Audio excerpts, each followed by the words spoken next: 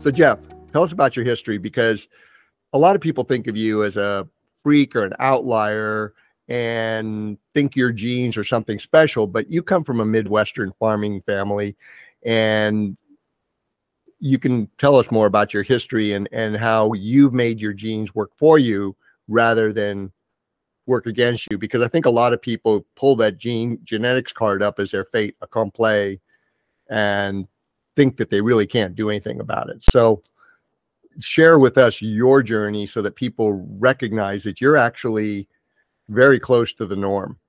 I mean, if you look at my background or my family history, I have two younger siblings, both more recently have like lost quite a bit of weight, but we're both very heavy. My younger brother, who's the same height as I am, outweighed me by about 140 pounds. So he was double my size at his height, his highest weight. He's now lost a bunch of weight. He's had, which has helped his health issues. He's in his 30s, late 30s. And my father was type 2 diabetic and was diagnosed in his 50s. He's probably dealing with it quite a long time before that, but he was active on a farm as a farmer, but he got out of farming when he was in his 50s and started kind of sitting more and was more sedentary because he did a sales job, driving a car around. And so he did a lot of staying at hotels, eating out, and that kind of thing. And he's been overweight. He was overweight. He's now passed away, but he was overweight my whole life. My mom's been diagnosed with dementia.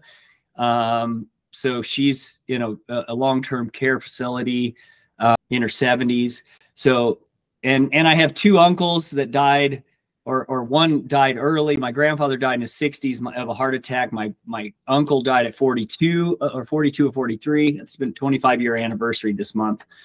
And one of my mom's sisters. So both sides of my family have metabolic issues, and most of it, they're all due to, in my opinion, due to diet and lifestyle choices.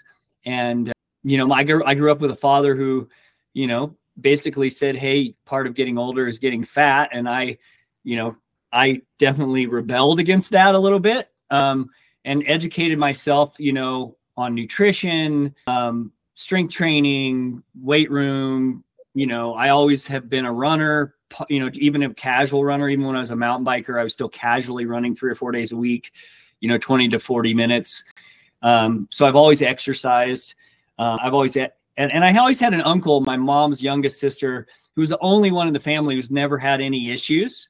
He's never had any heart issues or high blood pressure or anything like that, but he's always been thin. He's always worked out. He skis hard. He runs. And always, I kind of witnessed him kind of exercising regularly, and he was never overweight like my other uncles who had heart issues. So that was to me a signal too, just as growing up as a teenager and young adult, watching that kind of difference in like lifestyle choices and what they look like and what kind of health issues they were dealing with. So that's kind of my background, and that, and I've always exercised. I've always lifted weights.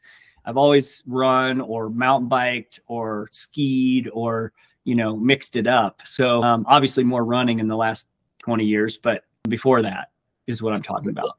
So let's kind of frame it and even take it down a little bit further down this road. So your family, other than that uncle, we're basically doing the standard American diet, right? Doing what people are sort of advised to do, right? Well, not even advised. I would say that life revolved around food, and there's a lot of, if I look back at all my aunts and uncles, like there were dessert, and there was snacking, and there was chips and soda and like all that kind of typical Midwest standard American diet. So not, a lot of them grew up on a farm. So there was like livestock, and there was good, meat in the freezer and that kind of stuff. But we're also eating junk food too sometimes. So, candy Well, bars. well, let's just Yeah. say it's a standard American diet, because remember when in 82, when the food pyramid came in, all of a sudden they recommended you eat a lot of carbs and cut back on the fat. Maybe your family didn't cut back on the fat and the red meat as much, but they were doing essentially what the government advised. They were just doing it on steroids, because we'll put let's put our tinfoil hats on and ride here a little, Jeff. Basically what was behind that was the food companies knew that this would make people hungrier, right? Yeah. And they would overeat by default without knowing it. So, like you said, that's what happened. Then you had this uncle who made an impression upon you, and you kind of followed in his footsteps. And let's kind of unpack a little bit about your dietary journey, because you went through a whole bunch of iterations, including vegetarianism. I don't know if you went full vegan, but I didn't go full vegan, but I went vegetarian for about 7 years. My wife and I in our 20s. And I still snuck some meat from time to time, because I just never felt like I was thriving on that diet, and I was always hungry. I was never satisfied. I had the worst body composition during that window as well. Like, I lost a lot of muscle. I had a lot of muscle mass. I lifted a lot in college, high school and college, because I played, 4 sports a year and played football, and I continued to lift in college. And one of the things I think that once I went to a vegetarian diet, I really, my body composition really changed, or not changed, it just deteriorated. My wife deteriorated even more. Our first kid was born under a vegetarian diet. He was pretty small. He had some rampant tooth decay in his first 2 years of his baby teeth. And that's when we made a shift, when he was about 18 months old or so. You went to Weston Price, didn't you? Yeah, we first went for about 12 or 13 years. We went to Weston A. Price, kind of Sally Fallon, Nourishing Traditions book. And we kind of got rid of processed food and started eating kind of whole foods, organic, started eating meat again, clean meat, grass fed, free range, that kind of stuff, wild caught. And then, but we were soaking our legumes, and we were still eating grains and that kind of stuff. So, and that's kind of where we shifted. And then I did that into my 40s, that diet, and I was not thriving by my mid 40s, and was still dealing with some stuff. And that's when I shifted to kind of more high fat, low carb, kind of more paleo, got rid of grains, sugar, and seed oils in my everyday diet, 80, 90% of the time. No, that was the end of 2015 when you were. Yeah. When I shifted to kind of OFM. Start work on this. Yeah. So, and then you've been on sort of the OFM approach, where you're eating more protein, plenty of fat, not high fat. It's not ketogenic high fat, right? Yeah, I've only done ketogenic, kind of moderate protein, high fat, maybe right at the beginning to reset, for a month or so. And then I've done it as a tool every once in a while, here and there, for a week or something. But mostly I probably would consider my approach now more carnivore keto, which would be more animal-based diet. So I eat pretty high protein, moderate fat, and then use fruit and potatoes and sweet potatoes strategically, kind of the OFM protocol of bringing them in around effort and volume and training. Yeah, no, that's really cool. And that's the important thing for people to understand is as we discussed, there's way too much sugar in the diet of an athlete, just because your body looks at all those carbs as sugar. Yeah. Right. And you managed to ditch a bunch of that sugar, but there's still plenty of sugar there to fuel your high level training, long training, and of course your competition. Yeah. And I would clarify here that I do use, simple carbohydrates on long runs and races, anything efforts over 2 hours. I'll use, a product like Tailwind, for example, and keep an IV drip of simple carbs coming in, and electrolytes. You know, but other than that, I'm kind of sugar free as much as possible, maybe say 80-90% of the time. I still go out and have a drink every once in a while, and, you know, and occasionally go out to eat, and I don't stress about, you know, eating beans and rice at a Mexican restaurant, you know, every once in a while.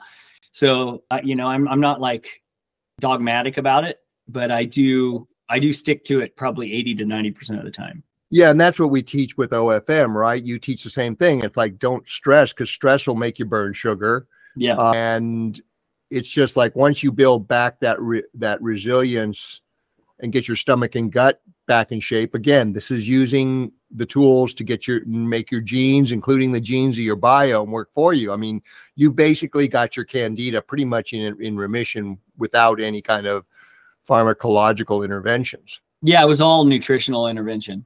Completely put it in remission. Yeah, so that's a great thing. So, you know, what's your message to people about when they pull up the gene card? Because the fact is, people pull up that genetics card is like a fait accompli, that, you know, oh, this is my destiny because of my genes. But I mean, now that they've known your history of hardworking Midwestern background, and pretty much everybody in your immediate family suffered the consequences that are considered normal in today's healthcare, right?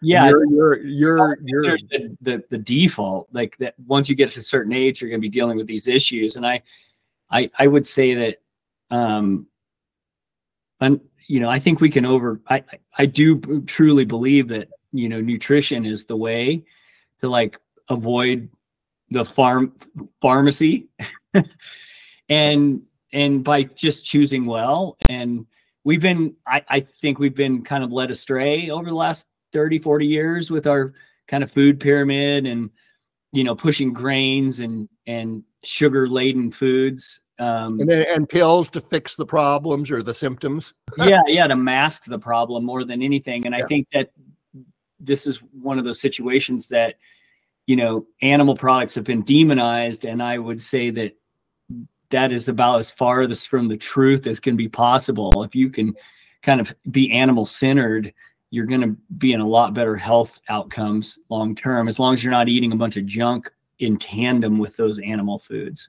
Yeah, and I think it's important for the audience to recognize that the way with OFM on animal foods is you eat the whole animal, and when you do that, you get that nutritional balance. And when you get the nutritional balance, what I found is, if you're not really big on animal foods, the amount you need to eat is so small, it's scary. And I've got a bias. I love a big steak. If somebody puts a 16, 18, 20, 24 ounce steak in front of me, it's toast.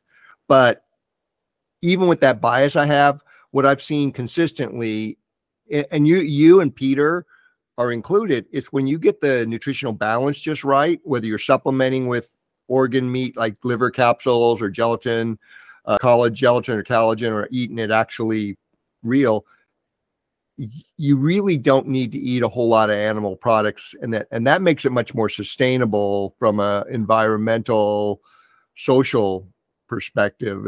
I think that's important that people know that, because, you know, part of the demonizing of animal products has to do with people just eating tons of it. And certainly a lot of the people in the carnivore movement, to get attention online with social media, are posting how much meat they eat daily. And that's just not true. I mean, I think that if you think about how much animal products you eat and the calories and nutrition they provide in relation to the amount of physical output you're doing, it's probably scarily small. Yeah, I mean, I do shoot for a very strategic amount of protein per day. That's the only like macro I kind of really keep track of. I do keep a running tab of carbs per day, but I really focus on a pretty high protein. I try to hit about 40 to 60 grams of protein per serving.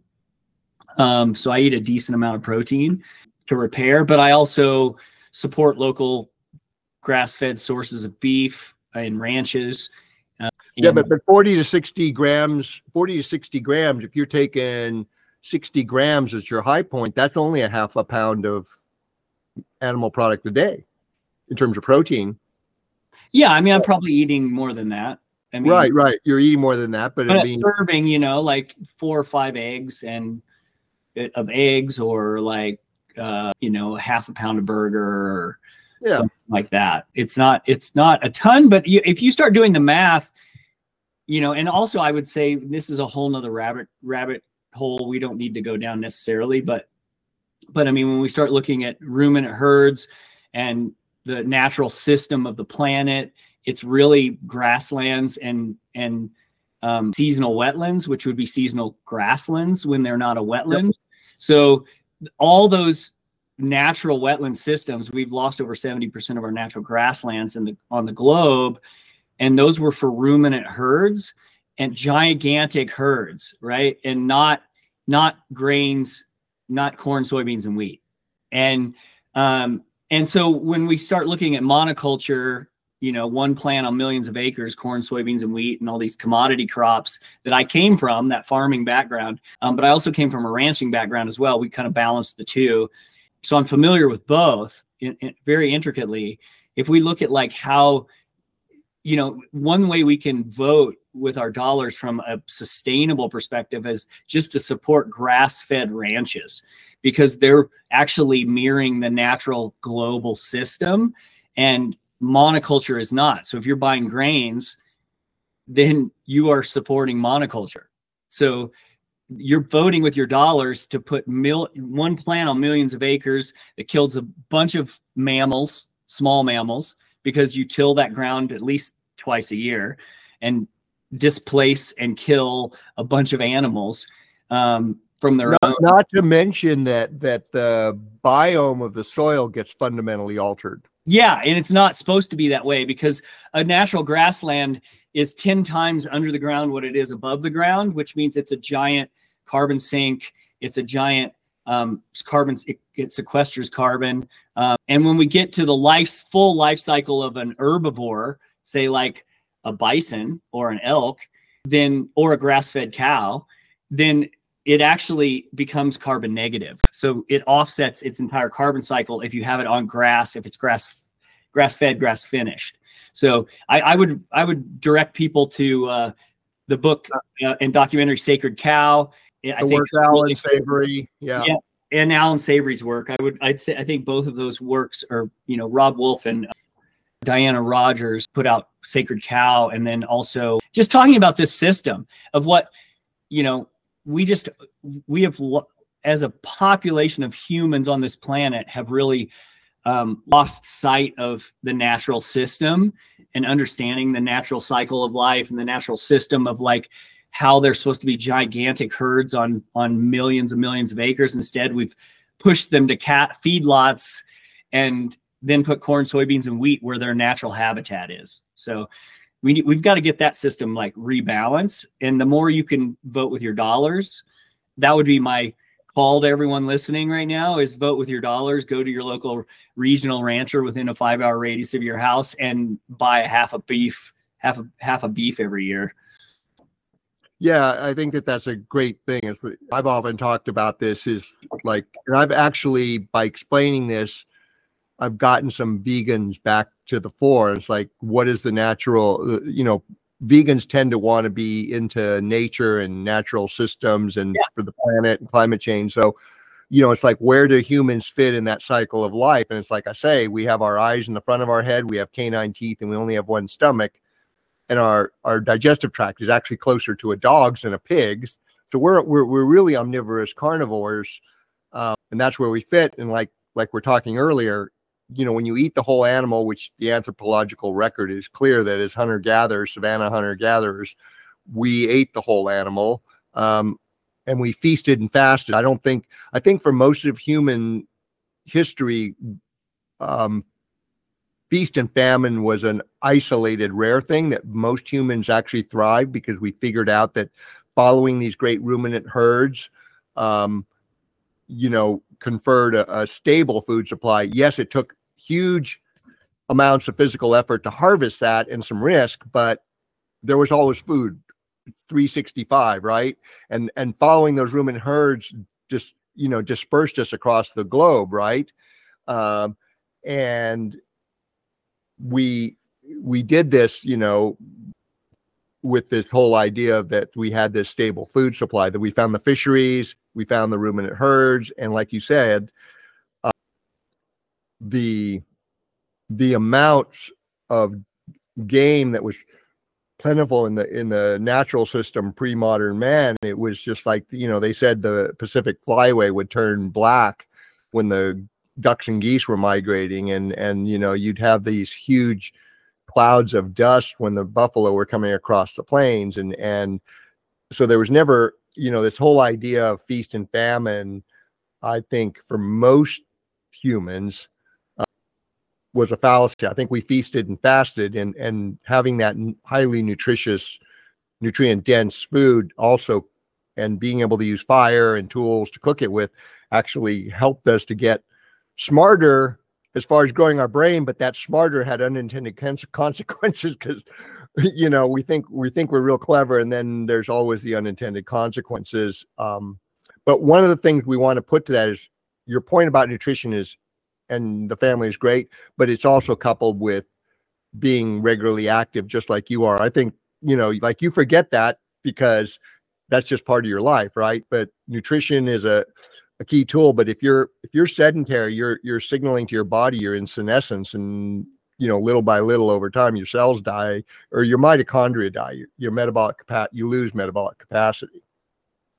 Yeah, you got to get your heart rate up, even Yep. if it's just walking, right? Yep. But you have to get your heart rate up. If you're not getting your heart rate up, you're not signaling, and so your heart rate has to get up, and it should be up on a daily basis. I mean, if we look at where we came from, we should be like moving every single day. And unfortunately, our technological age of convenience, we don't do as much walking as we used to walk, and we used to do a lot more walking. And so, that's something that people should be conscious of. If they're not an ultra runner, for example, they should be definitely, moving on a daily basis. Well, and that, to a point, there was a interesting study that came out of University of Arizona, and this was probably 15 years ago or more. And this professor is an anthropologist who was studying the Hadzu, which is the still nomadic offshoot of the Maasai. Yep. And they are out hunting and gathering all day long, and they spend about 90 minutes to 2 hours in moderate to high intensity level efforts. And that pretty much mimics what, say, a marathoner or an ultra runner or a triathlete would do on a daily basis, right? So you couple the nutrition with what you're doing, you're actually mimicking what that evolutionary model is, right? Yeah. Because 80+% of the time we're running like under our aerobic ceiling in training. So yeah, it's very once you're in shape, you're not running at a hard pace, except maybe twice a week at the most. And then the rest of the time, it's all just easy aerobic zone 1, zone 2 heart rate. You're cruising around, letting your mind wander, and so definitely tapping into that kind of hunter-gatherer vibe. Right. So it kind of mimics that pattern of behavior, like you say, not just with how we shop, vote with our dollars, but also with your physiology. So this is great stuff, Jeff. Thank you. Yeah.